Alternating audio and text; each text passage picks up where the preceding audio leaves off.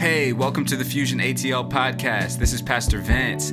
If you're not familiar with Fusion, we are the young adult ministry for Victory World Church in Norcross, Georgia. We meet every Tuesday at 7 p.m. Feel free to follow us on Instagram at Fusion ATL. I hope you enjoyed this message and we look forward to seeing you soon. What's up, Fusion? Hey, it is good to see you guys, man. Thank you, I appreciate that. Man, we are continuing our series on authentic relationships. We started this a few weeks ago talking about having an authentic relationship with God.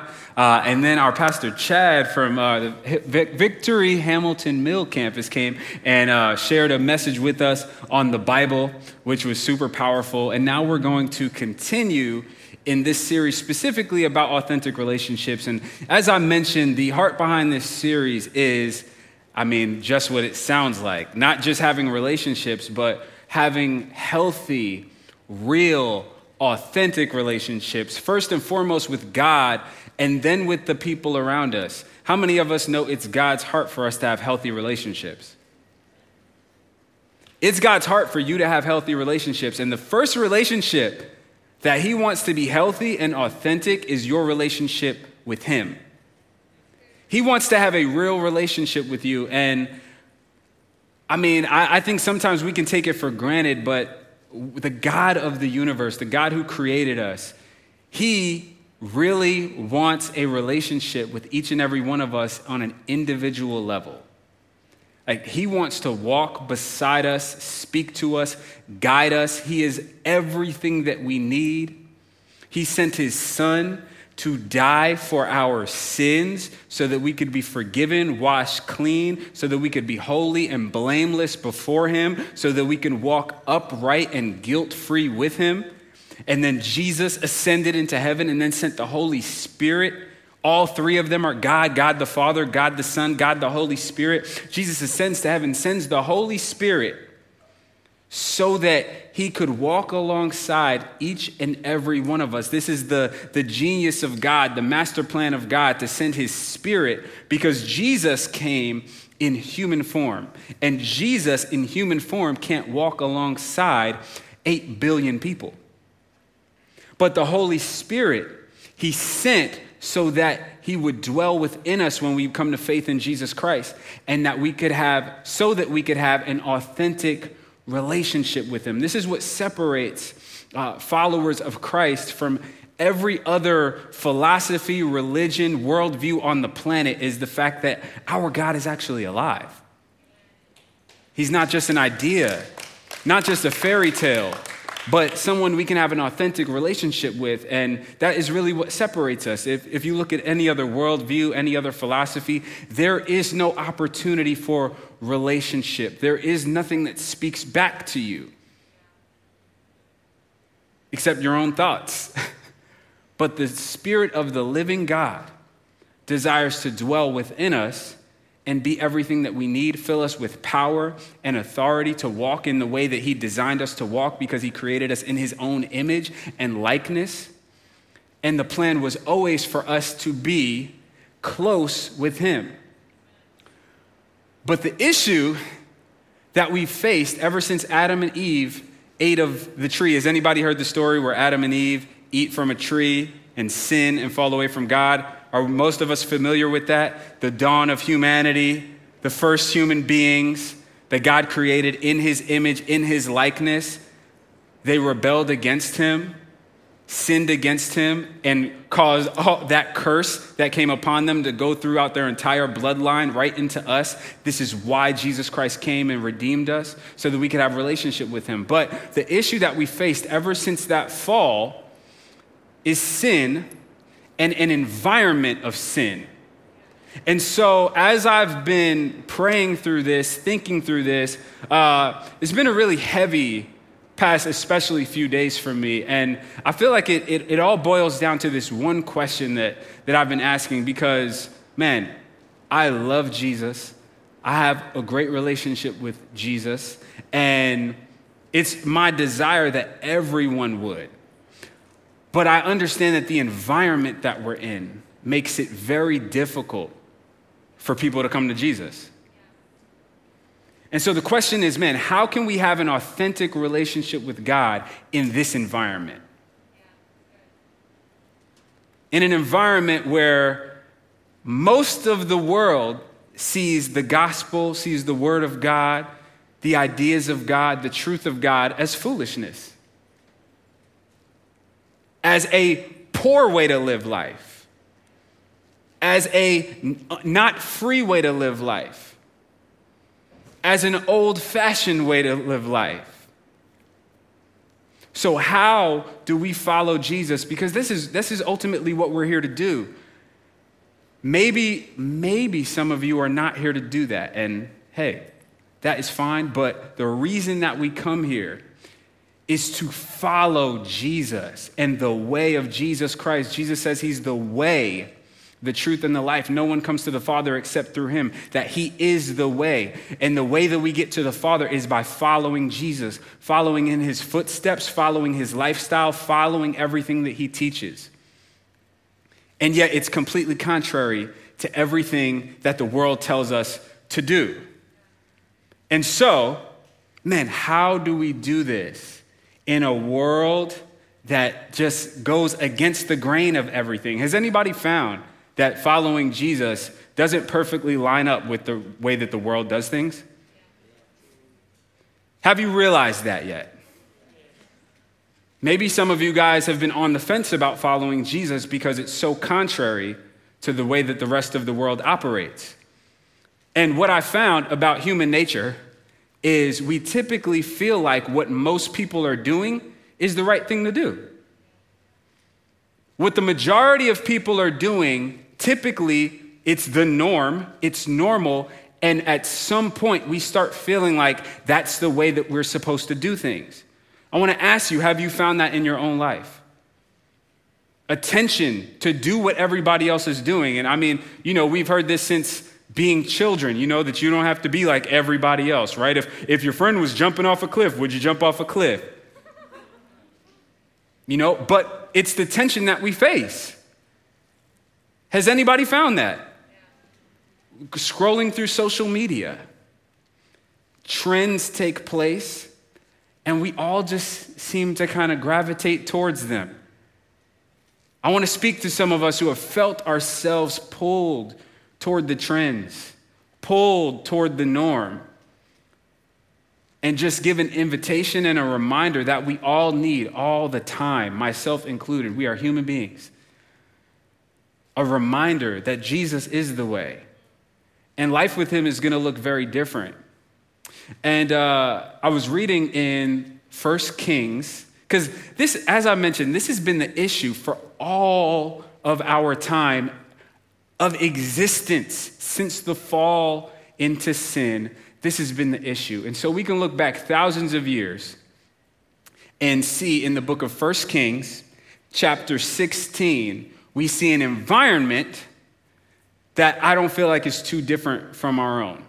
And so if you will turn to 1 Kings chapter 16, verses 29 through 33, we'll read about a king named Ahab. It says, in the 38th year of Asa, king of Judah, Ahab, son of Omri, became king of Israel. Now, Israel is God's chosen people, God's chosen city. This is the people that he's reserved for himself, that he's revealed himself to as the one and true living God. He has caused them to conquer armies and protected them. He's displayed himself as the living God and has devoted himself to them and has called them to devote themselves to him. And this is what's happening in God's city. It says, Ahab, son of Omri, became king of Israel, and he reigned in Samaria over Israel 22 years.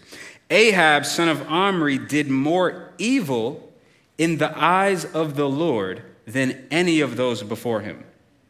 He not only considered it trivial to commit the sins of Jeroboam, son of Nebat, but he also married Jezebel, daughter of Ethbaal, king of the Sidonians, and began to serve Baal and worship him. To put some context to that, it says that he considered the sins of Jeroboam to be trivial. Now, a little earlier in this book of the Bible, which is just chronicling the different kings of Israel and Judah. And that's why it's being so specific. This person was the son of this person, and they reigned for this long. Why? Because it's true. This is history, right? And this is God documenting history, especially in Israel and Judah. This is his chosen people. And Jeroboam is mentioned 21 times as a person who caused all of Israel to sin. Now imagine if your legacy, like you were mentioned 21 times in one book of the Bible specifically about how much you caused other people to sin. Then he's saying Ahab considered that guy's sins no big deal. It's just trivial. Like that was light work. This is what we're dealing with. And this is the person who was king over Israel. It says that he also married Jezebel. Has anybody ever heard that name? Most of us know that it was just bad. And began to serve Baal and worship him. So you're talking about the king of God's city. This is the place that King David was king over, right? This is God's city, God's people. Before David was Saul, and before Saul, God himself was the king of Israel. And now it comes to a place where this guy is serving Baal, this other god, and the practices of serving this god and worshiping him are horrendous, terrible. It says he set up an altar for Baal in the temple of Baal that he built in Samaria. Ahab also made an Asherah pole, which is another form of worshiping another god, and did more to arouse the anger of the Lord, the God of Israel, than did all the kings of Israel before him. And just to give some context to that, when they were worshiping these other gods, it wasn't just like they were going like this to like worship other gods. The practices were terrible, sacrificing their children. Literally, like this is what's taking place. And so when you see that the worship of these other gods arouse the anger of the Lord, you can see why. Imagine if God is watching his people sacrifice their children to another god. And this is what's taking place. And God is deeply grieved by what is taking place. And he's jealous for his people, just like God is jealous for all of us. And he wants us to himself because he loves us. Imagine God watching his people just go into all types of sin and rebellion and not know him.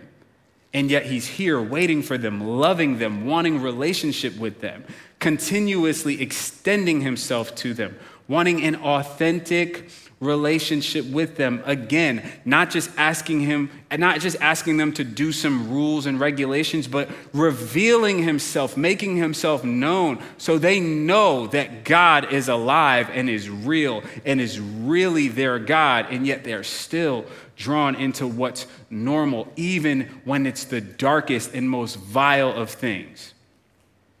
And I bring this up because I feel like this is similar to what most of our world looks like right now. Most of our world is not trying to live in the way that Jesus Christ lived. And I think that we have to be real about this because I think that a lot of us, man, we can go through life on the fence. And there's just not much space. I don't know if you guys have noticed, but the way that the world is trending and the way that society is going, there's becoming less and less space for like gray area Christianity.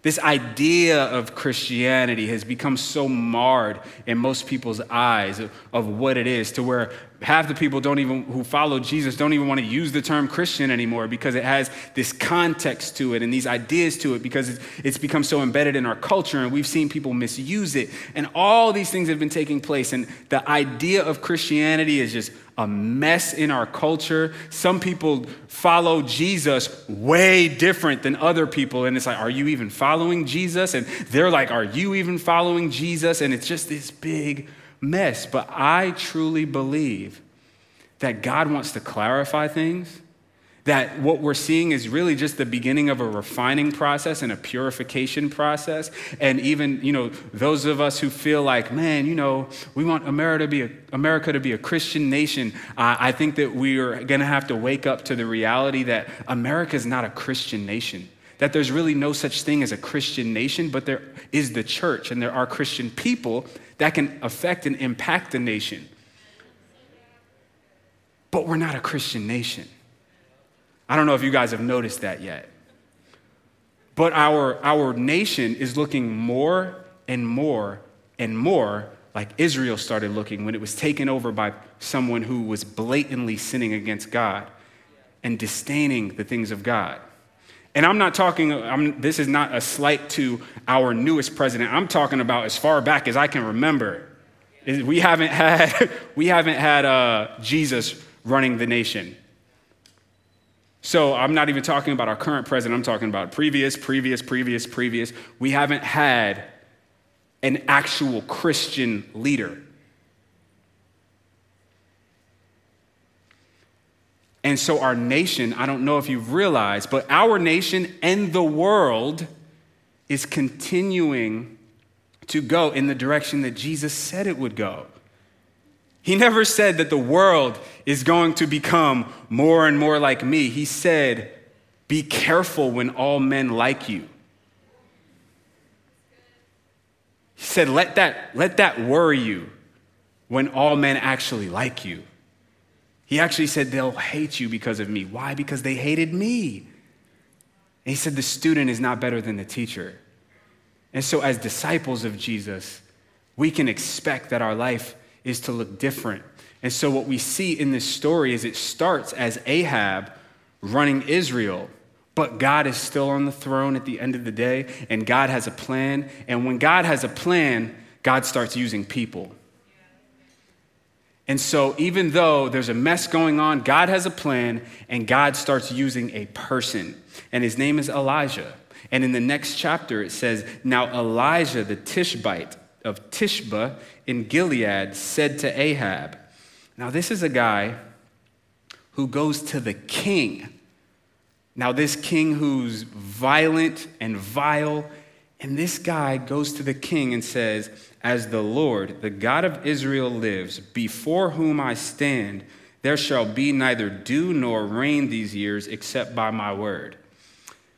And so God starts this plan in motion, and the end result of this plan is to ultimately display that he's the real God. Because what it ends up going to is Elijah says, hey, there's not going to be any rain, and God said so. And so for the next 3 years, it doesn't rain at all, not a drop, which was a really big deal. And so he said, except by my word. And so at the end of these 3 years, all this stuff happens where there's this showdown between Elijah and the prophets of Baal, and God sends fire down from heaven to show that he's the real God, and then he sends rain. But before all that happens, he just starts using a person and being in relationship with a person. And I want us to look at the relationship between Elijah and the Lord, because we can easily look at what takes place on Mount Carmel, and we can, want to be the person who succeeds for God and accomplishes things and, fulfills our purpose. And man, what would it be like to be, in a showdown, one person against 450 people who are worshiping these other God, and they're going all crazy trying to get this God to respond, and then you call on your God and fire comes down from heaven. Oh my gosh. Don't we all want a success story in our lives? To do something meaningful with our lives. To be like, yeah, I'm here for a reason. I did something big. I did this big thing. But I want us to take a look at what life actually looked like for this guy. Because it was much more about relationship with God than just the big moment. And our society will continually push us towards success, toward these big moments, toward moments of significance, toward attention, towards trying to be somebody. And we can find ourselves pursuing Jesus and the way of Jesus the same way the world pursues all of their desires. And the two can't line up. And so even myself, I can read that story and be like, man, I want to be like Elijah. But I feel like when we look at the life of Elijah, there's way more to see than just a showdown where fire comes from heaven. It's about somebody who took a stand because they knew God. And I just want to pray for us in this moment. And I want you to take a moment to even pray for yourself because, man, I speak up here a lot. And the question in my mind is always, how much is this affecting our day-to-day lives? How much is this affecting how close we get to Jesus? And my prayer is just that you guys are as hungry for an encounter with God and growth with God and to receive the daily bread that he gives us, just as hungry for yourselves as I am for you, because I really want you guys to come closer and closer to Jesus. I feel like this world is getting crazier and crazier, and the only way that we are going to make it as followers of Christ is together and deeply rooted. Like deeply rooted as individuals and then deeply connected to each other. And that's why we're talking about this right now, first starting with getting deeply rooted with Christ, and then we're going to start talking about our relationships with each other. But this is a huge deal. This is a huge deal. This isn't something that we can take casually or trivially. Our relationship with the God who created us means everything in life. And so there's a lot that we can learn through somebody else's relationship with him, especially one that he decided to document in his word. And I just want you to take a moment to pray for yourself, to receive what God wants to speak to you tonight, and to actually make a connection there, because there could be some distractions that have been taking place. There could be some questions in your heart, some doubts, some challenges that you're going through. And my prayer is that we are able to move past some of those things to get connected to what God is wanting to do in this moment. So let's pray. God, we just thank you for being here. Lord, I thank you for being here. Without you, all of this is meaningless, Lord. And I thank you that you are a God who hears our prayers. And you told us, Lord, to pray in faith, Lord, and to not doubt, because we can't expect to receive anything from you when we doubt. And so, Lord, we come to you with an expectation that you will respond tonight. Lord, we come to you with an expectation that you will speak. We come to you with an expectation that as we pursue you, like you said, when we seek you with all our heart, you will be found. And so, Lord, I just pray that you would speak to each and every one of us. Lord, that you would illuminate our hearts, Lord, that you would give us enlightenment in our eyes, Lord, that we would be able to see who you are, that we would be able to see your love for us, that we would be able to see the beauty of your gospel and of all that you have for us, Lord, and of all you've called us to be, Lord, and that we would learn how to abide in you, how to walk with you and live with you, and that we would really understand how to walk in your ways. In Jesus' name, amen. All right, so we see Elijah, and he says to Ahab, "As the Lord, the God of Israel lives, before whom I stand." And that one just stuck out to me so much, because it's one thing to maybe believe some stuff, but to really believe that I am standing before God even as I speak to you. That'll change your posture in life. That'll change your approach to life. How many of you go throughout life thinking, I'm standing before God as I do this? How many of you are in church right now thinking, I'm standing before God? You are. We all are. And that's why Scripture tells us that each and every one of us will have to give an account to God for all the things that we did in this body. So you've been given a body to steward, a life to steward, and you'll have to give an account for it. Why? Because every single thing that you do, say, think, you do before God. And that's beautiful when you're in relationship with him. It's terrifying when you're outside of relationship with him. Because in relationship with him, there's grace. The grace of God, where we understand that we're not perfect, but we endeavor to be. We endeavor to be like him, but we understand the grace, and this is why he's given us forgiveness of our sins, and we have the gift of repentance where we can turn to him. But those things only take place when we understand that we're standing before him. Man, if you can go throughout the rest of your life in day to day, moment to moment, thinking I'm standing before God as I do this, it'll change your life. I'm standing before God as I have this conversation. I'm standing before God as I make this decision on whether to talk to this person or not, on how I speak to this person, on how I engage with my family members. I'm standing before God as I engage with my spouse. I'm standing before God as I engage with my coworkers. I'm standing before God.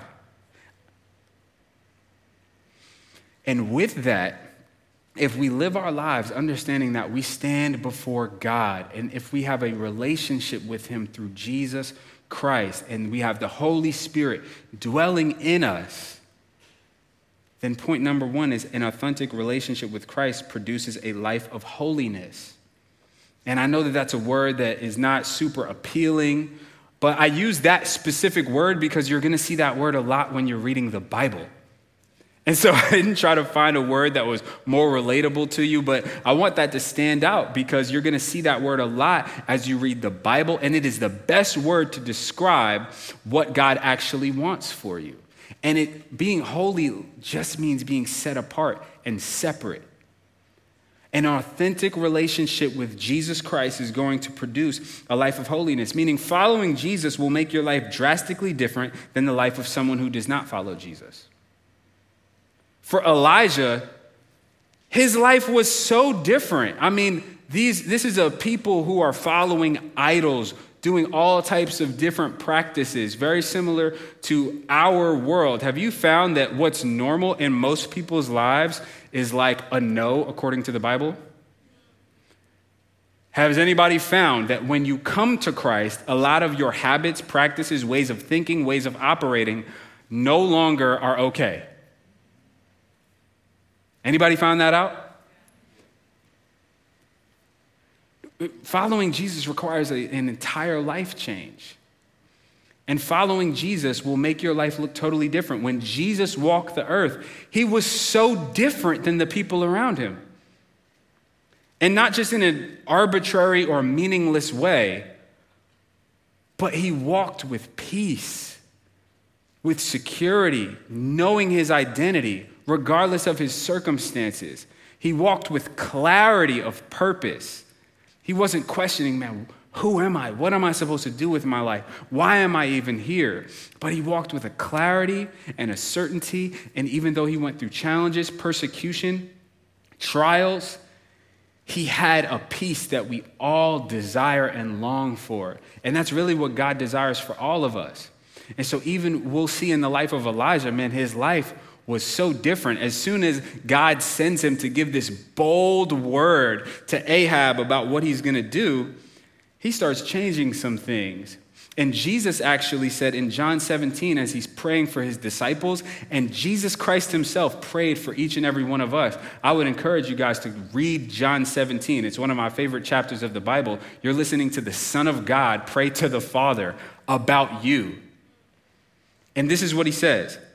In verses 15 through 16, I do not ask that you take them out of the world, but that you keep them from the evil one. They are not of the world, just as I am not of the world. Meaning, man, God, I'm not asking that you remove them from this place. I'm asking that you keep them while they're in this place. And that's ultimately what we're going to see take place with Elijah is God keeps him even in the midst of a crazy situation. But that's really God's desire for each and every one of us. Our life is supposed to look very, very different. We're just supposed to operate very differently. When you start reading the Bible and you see the commands of Jesus, I mean, he starts off his first major sermon saying, "Blessed are the poor." Who thinks about that on a daily basis, right? But he starts off saying, blessed are the poor. Blessed are the meek. Blessed are those who mourn. This is countercultural. Imagine living your life saying, man, when I'm poor, I'm blessed. When I mourn and grieve, I'm blessed because I'll be comforted. Blessed are the peacemakers, right? where in most of our world, it's the people who wage war and exert power who seem to be blessed. But he said, blessed are the peacemakers. They will inherit the earth. The kingdom of God is theirs. Blessed are those who hunger and thirst for righteousness. They will be filled. This was revolutionary.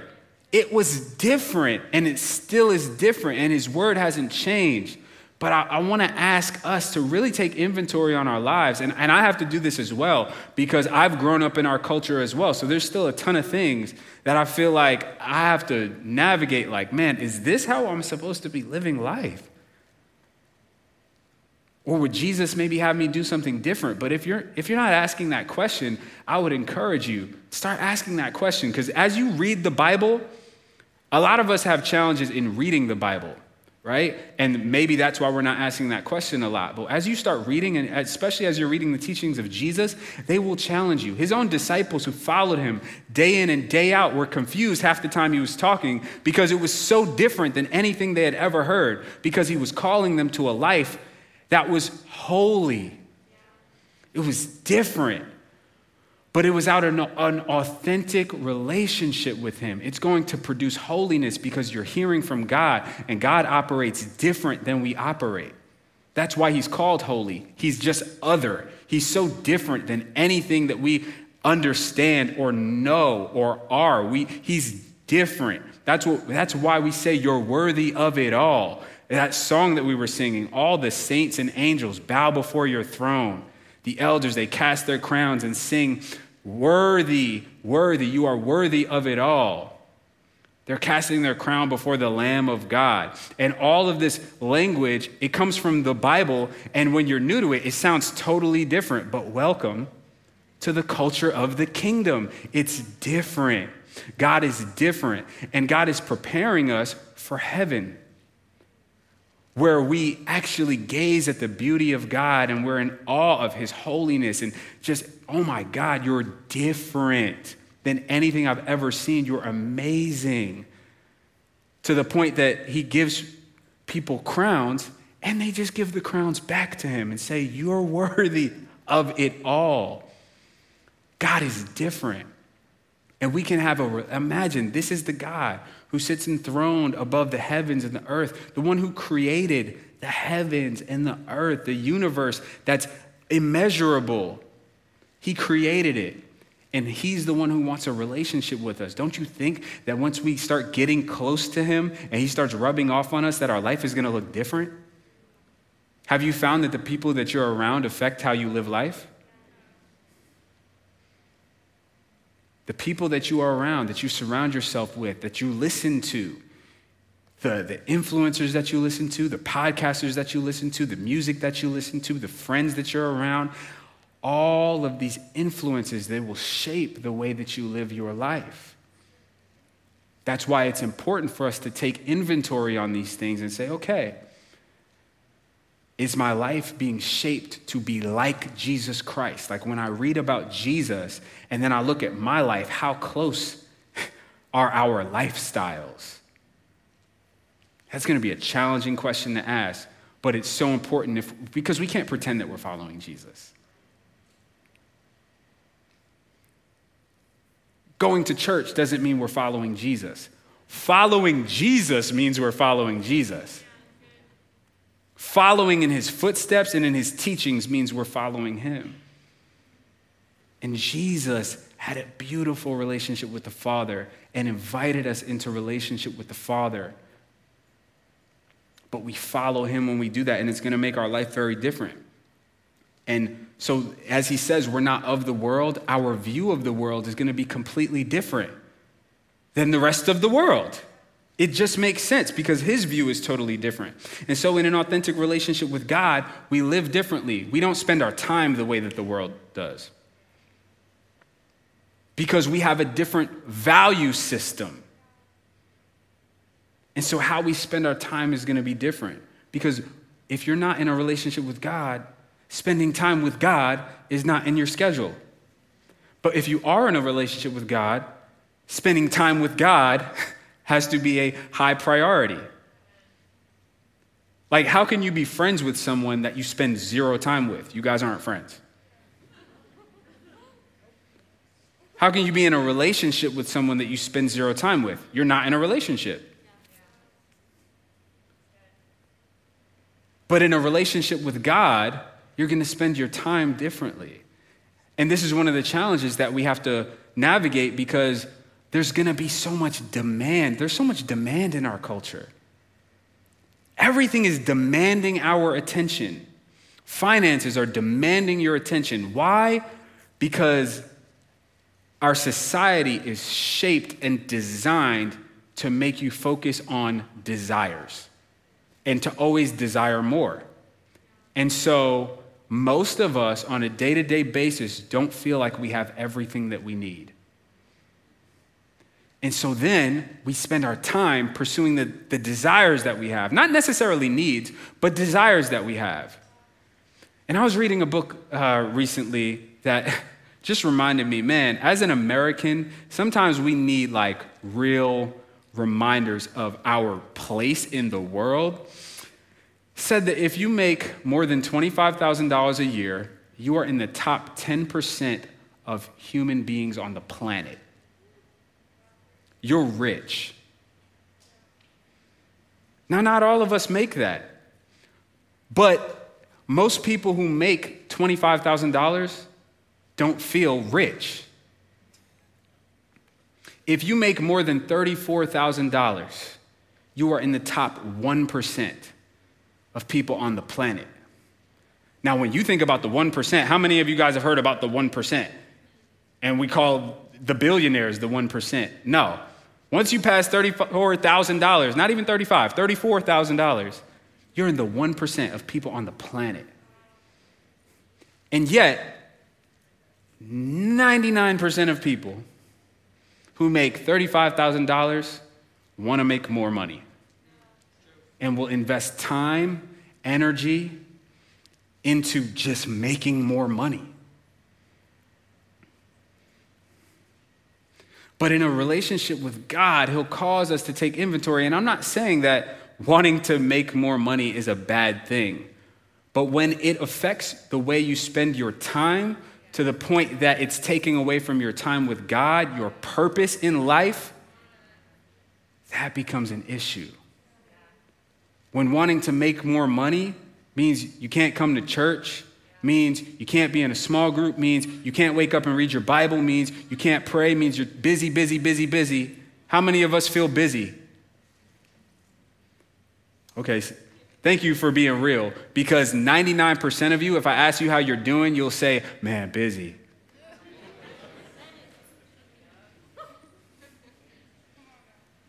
It's our culture. These are things we have to evaluate, right? Like, think about it. Imagine asking Jesus, man, how you been? Oh, man, busy. I've been so busy, man, healing the sick, like causing recovery of sight to the blind. Man, raising the dead, been so busy. I need a vacation. I need to hit like the Mediterranean.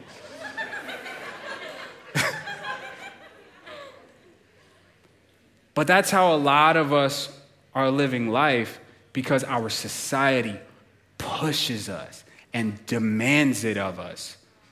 And it's actually super countercultural to do what we talked about in the last message, which is slow your pace. You have to view time differently. Your life is going to look different. A life of holiness is going to look different. Man, Jesus, I don't know if you have noticed, but when you look at the life of Jesus, he wasn't rushing around. He wasn't in a hurry. He didn't allow the demands of people to dictate how he lived his life. But I want to ask you, are you allowing the demands of society, of social media? I mean, come on, let's be real. As you're looking at how other people live their lives, does that then become a demand on your life? That now I gotta travel. Now I gotta make more money. Oh, this person bought a house. Now I have to buy a house. This person got a new car. Now I have to get a new house. Man, what am I doing with my life? And it becomes a demand on you. Oh man, this person's in a relationship. That becomes a demand. Now I have to be in a relationship. I have to get married. There's a demand on my life.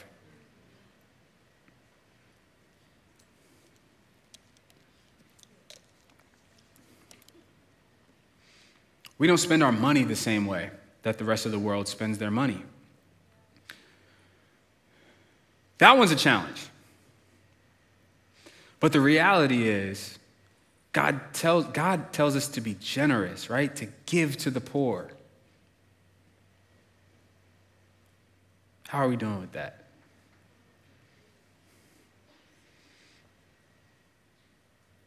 How we spend our money is something that we have to take inventory on. Something I have to take inventory on all the time. Because it's easy to just go through the motions in life, right? And just take care of what you need in life and not necessarily go out of your way to do anything else. But generosity is a core tenet of the kingdom of God. And you not being driven by the demands of the rest of the world will change how you spend your money. It should. But so many of us, I'm praying this frees so many people from like this constant drain and demand that we feel. That I gotta have this and I gotta do this. And this has to, my money has to go here, my time has to go here. All this stuff, man. If you just look at the life of Jesus, things were so much more simple. And it looked very different. But it was good. And God's desires for us are good. And if you look at the book of Proverbs, the wisest and richest man who ever lived, Solomon, right? And then you look at the book of Ecclesiastes, also written by him. He talks about how all this stuff that you attain and acquire is meaningless. He said it's like chasing the wind. Imagine trying to chase the wind. You think you could catch it? You can't. And that's what he's saying. All the things that we acquire trying to fulfill ourselves and meet these demands that the rest of the world seems to put on us, that's what it's like.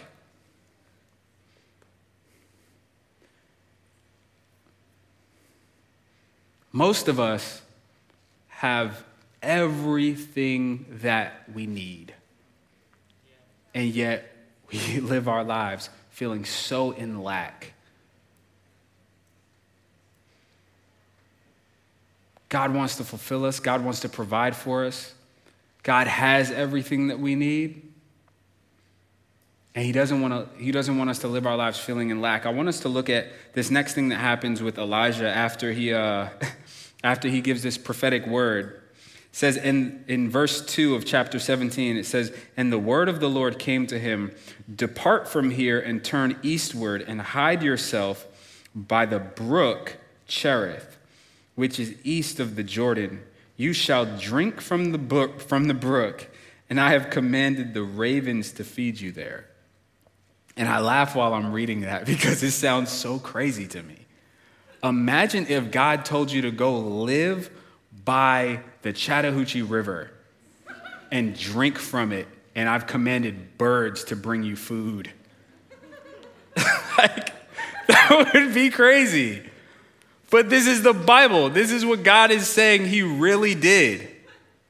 So when we're talking about an authentic relationship with Christ, producing a life of holiness and not being separate and set apart and different, your life will look different when you're following Jesus.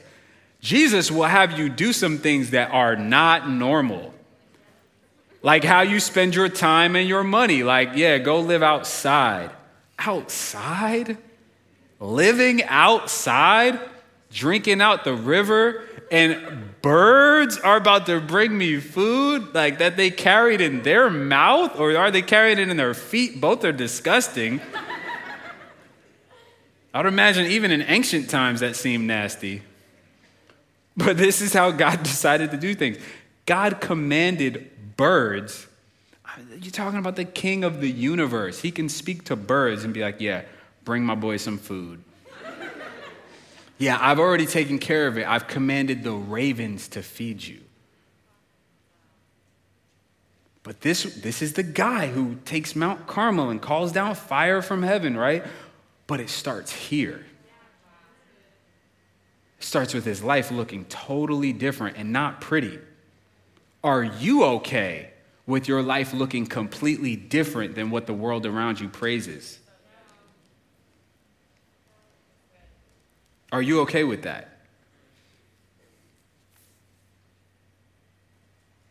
That's a question to wrestle with, man. Myself included.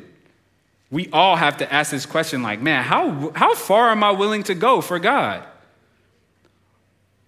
Like, how uncomfortable am I willing to get? Because he's guaranteeing that things will get weird. Things will get uncomfortable. That is life with Jesus. We lay down our way of doing things. We lay down our lives to follow him. And Elijah was willing to do that and yielded great results. Went through a lot of challenges, though. But at the end of the day, man, Elijah didn't even die. He was taken up to heaven in a chariot of fire. Ascended to heaven. Next time we see him is at the Mount of Transfiguration, where Jesus ascends a mountain, has Peter, James, and John with him to witness this. He ascends this mountain, is glorified, is radiant with glory. This is before he ever goes to the cross.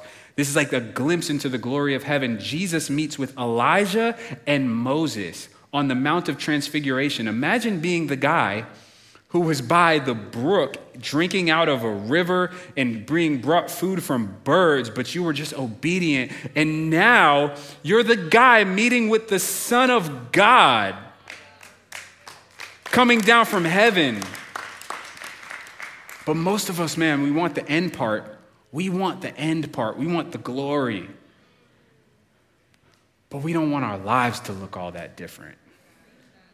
And Jesus said, in Luke 14:27, whoever does not bear his own cross and come after me cannot be my disciple.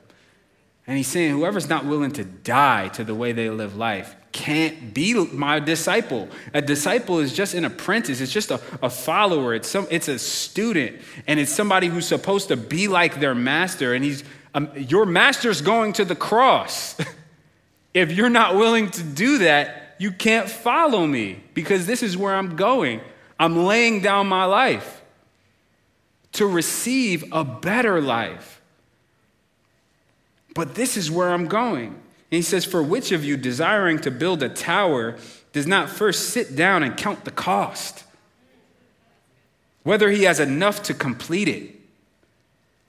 Otherwise, when he's laid a foundation and is not able to finish, all who see it begin to mock him, saying, this man began to build and was not able to finish. And that's what we see a lot. A lot of people start out strong in Christianity, and then they turn into the guy who fell, the girl who fell, the person who's gone way left field because they didn't actually want to die to themselves. So now they've turned their Christianity into this weird thing where really they're just following their own feelings and desires and calling it blessed by God, and thus tainting Christianity in the eyes of a lot of people. But Jesus is saying, in his eyes, man, this is a person who gets mocked. Man, you started down this path and you didn't finish it. You should have counted the cost. You can't halfway do this. It's like halfway building a building. Imagine getting a house built and you only build half of it. It's foolish, but that's what he's saying our lives are like when we don't go all the way with him. When we're not willing to lay it all down and actually follow him. When we don't want our lives to look any different than the world around us, so we just act like everybody else and call ourselves a follower of Jesus. He's saying it looks foolish and it's actually laughable because it just looks wrong. He says, what king going out to encounter another king in war will not sit down first and deliberate whether he is able with 10,000 to meet him who comes against him with 20,000? And if not, while the other is yet a great way off, he sends a delegation and asks for terms of peace, like, I'm not trying to do this. So therefore, any one of you who does not renounce all that he has cannot be my disciple. These are things that we have to evaluate if you want to follow Jesus. Following Jesus will profit us greatly, but will cost us everything. Now understand, to profit means you gain more than you gave up. You will profit following Jesus. He says anybody who's given up anything for me will receive 100-fold back to them in this life and the life to come. That's a pretty good deal. Whatever I give up, I get 100-fold back. But most of us don't want to give up the things that are dear to us. And when he's saying you have to give things up, he's talking about the stuff that's normal in the rest of the world. How you conduct yourself, what you do with your body. How many of us are willing to abstain from sex until marriage to follow Jesus? Or we're like, nah, that's too costly. But we start down this path following Jesus, and then we find ourselves with a half-built house.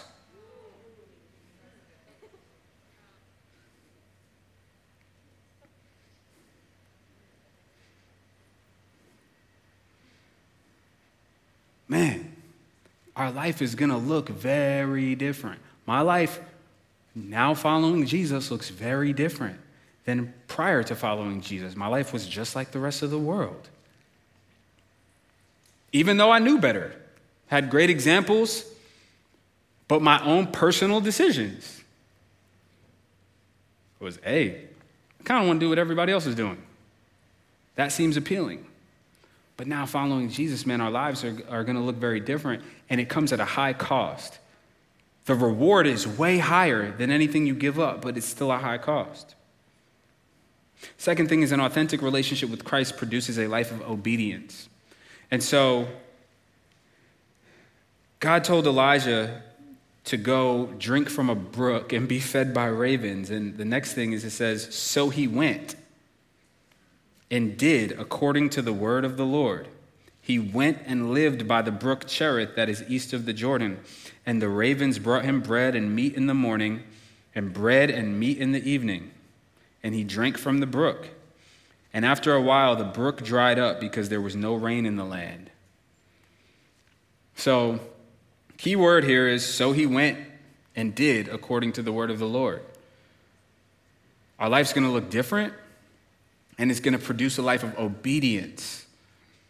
How many of us have things that God has been asking us to do, telling us to do, that we just haven't been doing? Half of them are just in the scriptures. It may not be some deep revelation that came to you in the middle of the night. It's just the scriptures.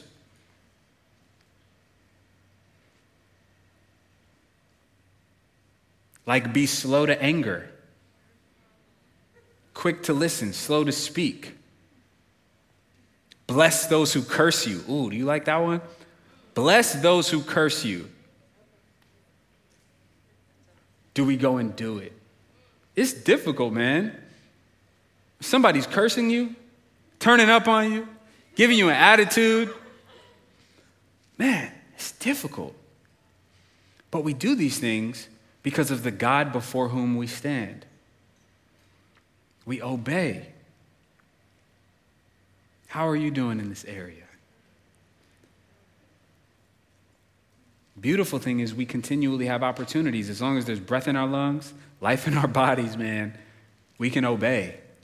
You can obey. You can do what God is calling you to do. God wasn't just telling him to do random stuff because he had bad intentions for his life. He had the best intentions for Elijah.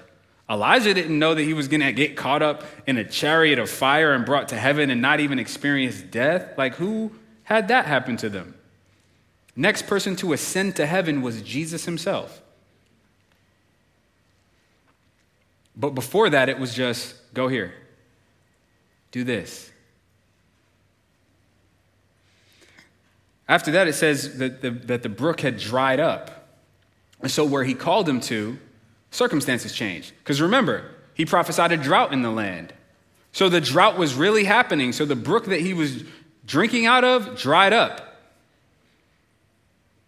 What happens when God did tell you to go here and you did obey, and now he's telling you to do something else? It says, then the word of the Lord came to him, arise, go to Zarephath, which belongs to Sidon, and dwell there.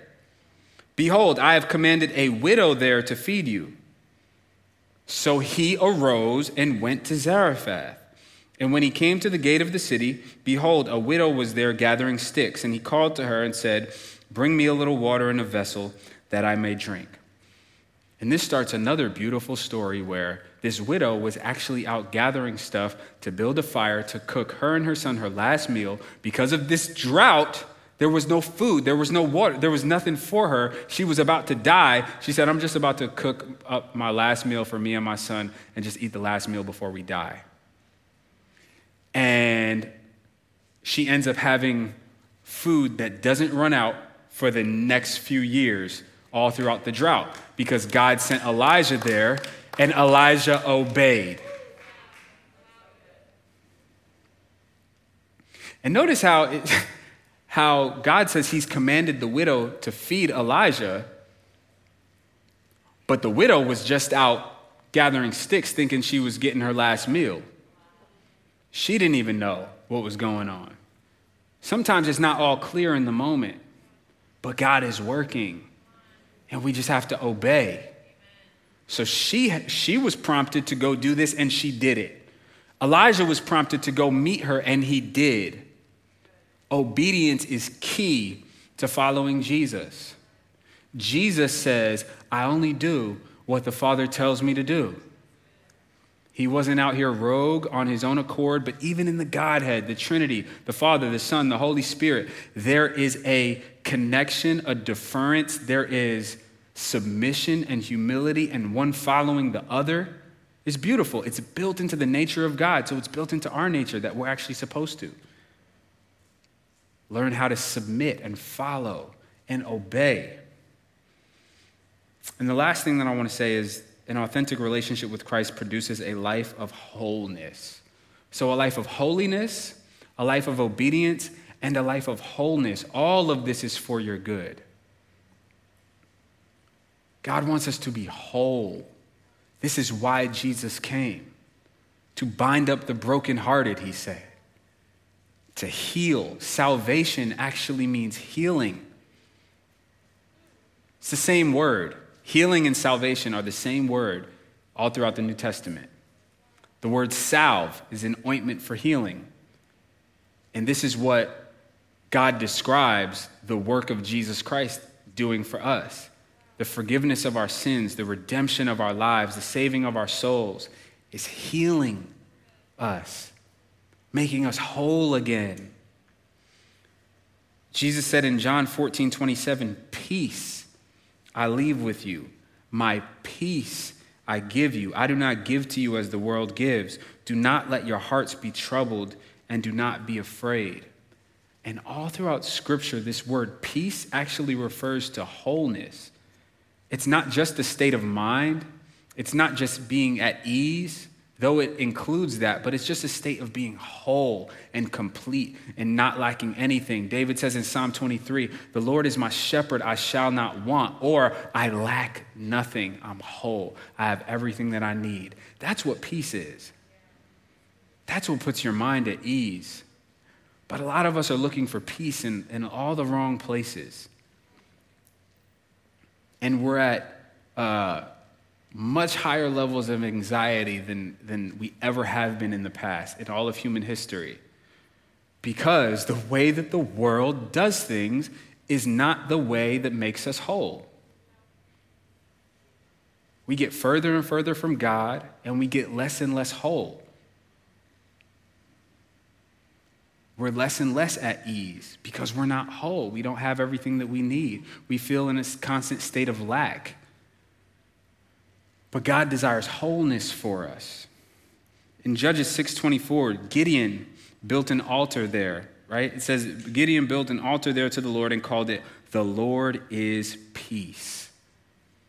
It's one of the names of God. All throughout Scripture, you'll see, I don't know if you guys have heard the different names of God, right? Jehovah Rapha, the Lord who heals. Jehovah Jireh, the Lord who provides. Jehovah Sidkenu, the Lord our righteousness. Jehovah Nisi. Like, you hear all these names, but they came about through people's experiences with God. And it's like, wow, this is the Lord who provides. This is the Lord who heals. This is the Lord, my righteousness. This is the Lord, my banner, the Lord, my victory. And Gideon finds that the Lord is his peace. The Lord is peace. God himself is peace. He is wholeness. He is what makes me whole. He is what fulfills me. Ephesians 2:14 says, for he himself is our peace. He himself. It is God himself that is our wholeness. He is what makes us complete. He is who makes us complete. That's what God desires for us. And an authentic relationship with Jesus will produce all these things in our lives. And Jesus knew that, and so he prayed over us in John 17, going back to John 17, about us not being in the world, about the Father keeping us, and then he talks about what the goal of it all is. He says, I am no longer in the world, but they are in the world, and I am coming to you, as he's talking to the Father. Holy Father, keep them in your name which you have given me, that they may be one, even as we are one. While I was with them, I kept them in your name which you have given me. I've guarded them, and not one of them has been lost except the son of destruction, that the scripture might be fulfilled. He was talking about Judas. But now I am coming to you, and these things I speak in the world, that they may have my joy fulfilled in themselves. All this was coming down to Jesus wanting us to have joy fulfilled in ourselves. Jesus wants us to be holy. Jesus wants us to be obedient, but the goal is our wholeness and for us to have joy. Does anybody want a joyful life? It's not found in chasing things. Jesus says life does not consist in the abundance of possessions. It doesn't. Though the rest of society tells you to chase the next thing and you're in need of this next thing in order to have joy, it's not found in the next thing. It's not found in the next person. It's not found in anything outside of Jesus, the Lord who is peace.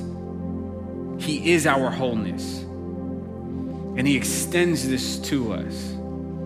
And ever since Jesus said this, he prayed this in front of his disciples and for his disciples who had been walking with him for years as he was about to go to the cross and do the most life-changing work in all of history. And he prayed this so that we would have joy fulfilled, so that we would be one, so that we would understand the love of God. And then, around this same time, Jesus has a supper with these disciples, and he talks about remembering. Because the Lord is our peace. He is our wholeness. He wants us to be whole. He wants us to have joy fulfilled, but he knows that sometimes, we get distracted. We get lost in the noise. We get lost in the nonsense. We get tired. We get weary. But when we remember his love, it brings us back to him. And so some of you guys, as you were coming in here, all of you guys should have received some communion elements. And I wanted us to take communion tonight as a reminder for us to remember. He said, as often as you do this in remembrance of me. And this was a command from Jesus to take communion, because we need to be reminded that he is our peace. He is our wholeness in the busyness of life, in the demands of life, in the disappointments of life. He says, in this world you will have trouble, but take heart. I've overcome the world. And this is one of the ways that we take heart. This is one of the ways that we take courage, as we remember the work of Jesus Christ on the cross, which was 100% for us to be united with him and to have peace. And so he said on that night, it says he took bread. This is the Last Supper he's having with his disciples. He took bread, and when he had given thanks, he broke it and gave it to them, saying, this is my body, which is given for you. Do this in remembrance of me. And so I want you to take out the bread. I want you to break the bread and understand that Jesus equates this to his body. He was giving a picture of what was taking place. And if you're watching online, if you have any communion elements, if you have any bread, crackers, anything like that, it's symbolic. We would love for you guys to join us in this.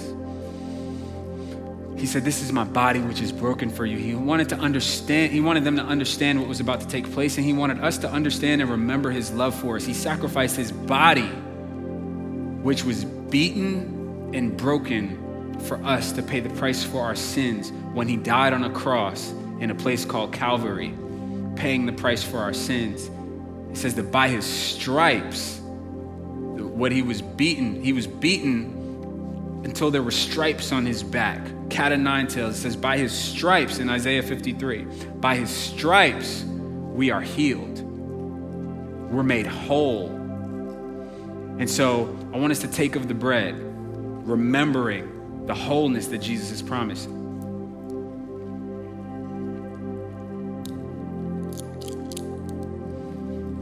Then he took the cup. He took the cup and he said, this is my blood, the blood of a new covenant. This cup is poured out for you. This cup that is poured out for you is the new covenant in my blood. And I meant to say this when we started, but this is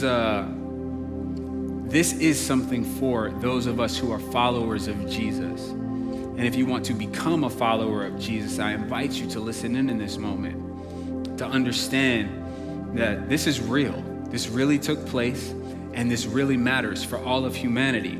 He said this cup represents my blood, which is a new covenant for you. Covenants were agreements, lifelong agreements that were sealed in blood. And he was saying that God is making a new agreement with all of humanity. And the blood that is about to be poured out on the cross is actually establishing a new agreement for you and God. That the price that I'm about to pay, the punishment that I'm about to take, is actually going to bring you peace.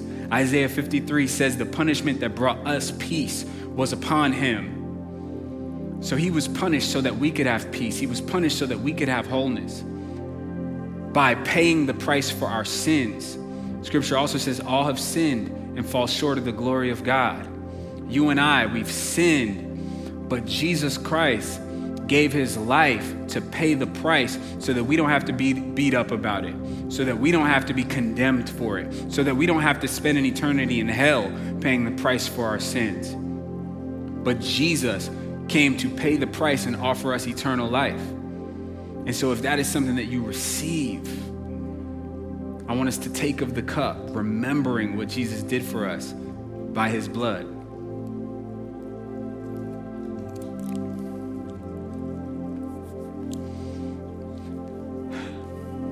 We're about to go into a time of worship. And I want to pray a prayer first. But we're going to go into a time of worship where we have an opportunity to just evaluate, man, our relationship with Jesus. Man, a life of an authentic relationship with Christ is going to produce obedience. It's going to produce, what was the first point? It was on me. Holiness, right? Holiness, obedience, and wholeness.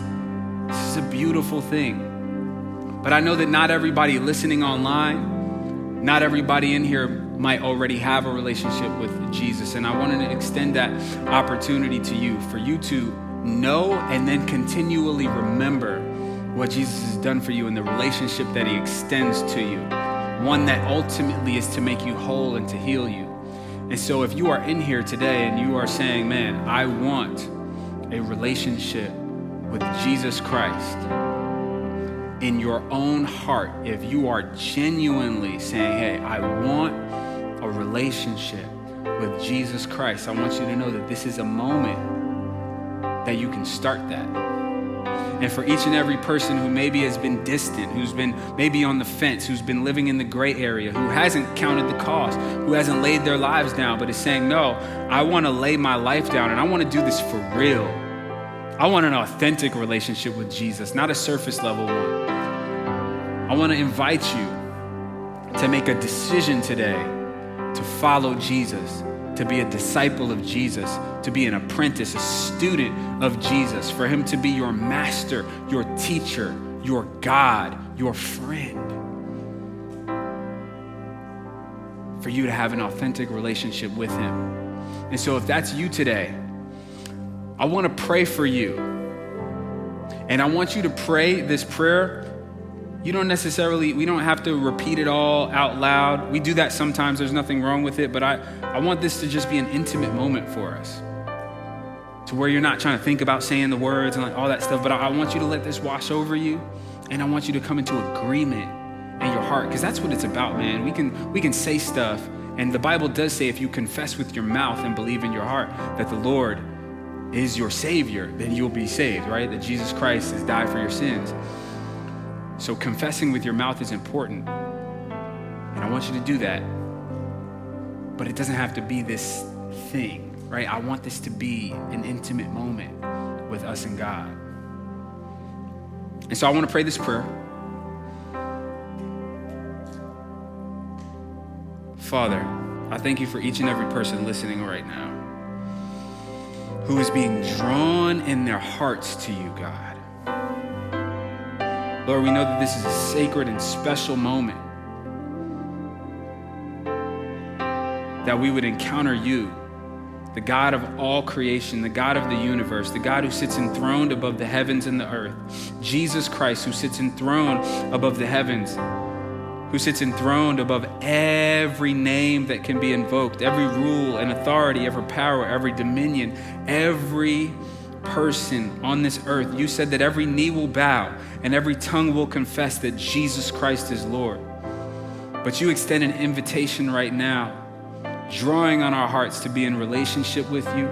You want to walk with us, Lord. And I thank you for each and every person, Lord, who's making a decision today to follow you. Lord, I ask that you would help us to really walk this out, Lord. Not to just pray a prayer in a moment, not to just repeat some words, not to be peer pressured into anything, Lord, but I pray that life-changing decisions would be made right now. Trajectories would be shifted and changed. Lord, that we would have a group of young adults here who are sold out for you, Lord, who are not for purchase by the enemy, who cannot be bought, who cannot be changed, Lord, who cannot be plucked out of your hand. Lord, you said that we can offer ourselves to you as a living sacrifice, holy and pleasing, in response to you already offering yourself as a sacrifice for us. And Lord, I pray that real work would be being done in people's hearts right now, God.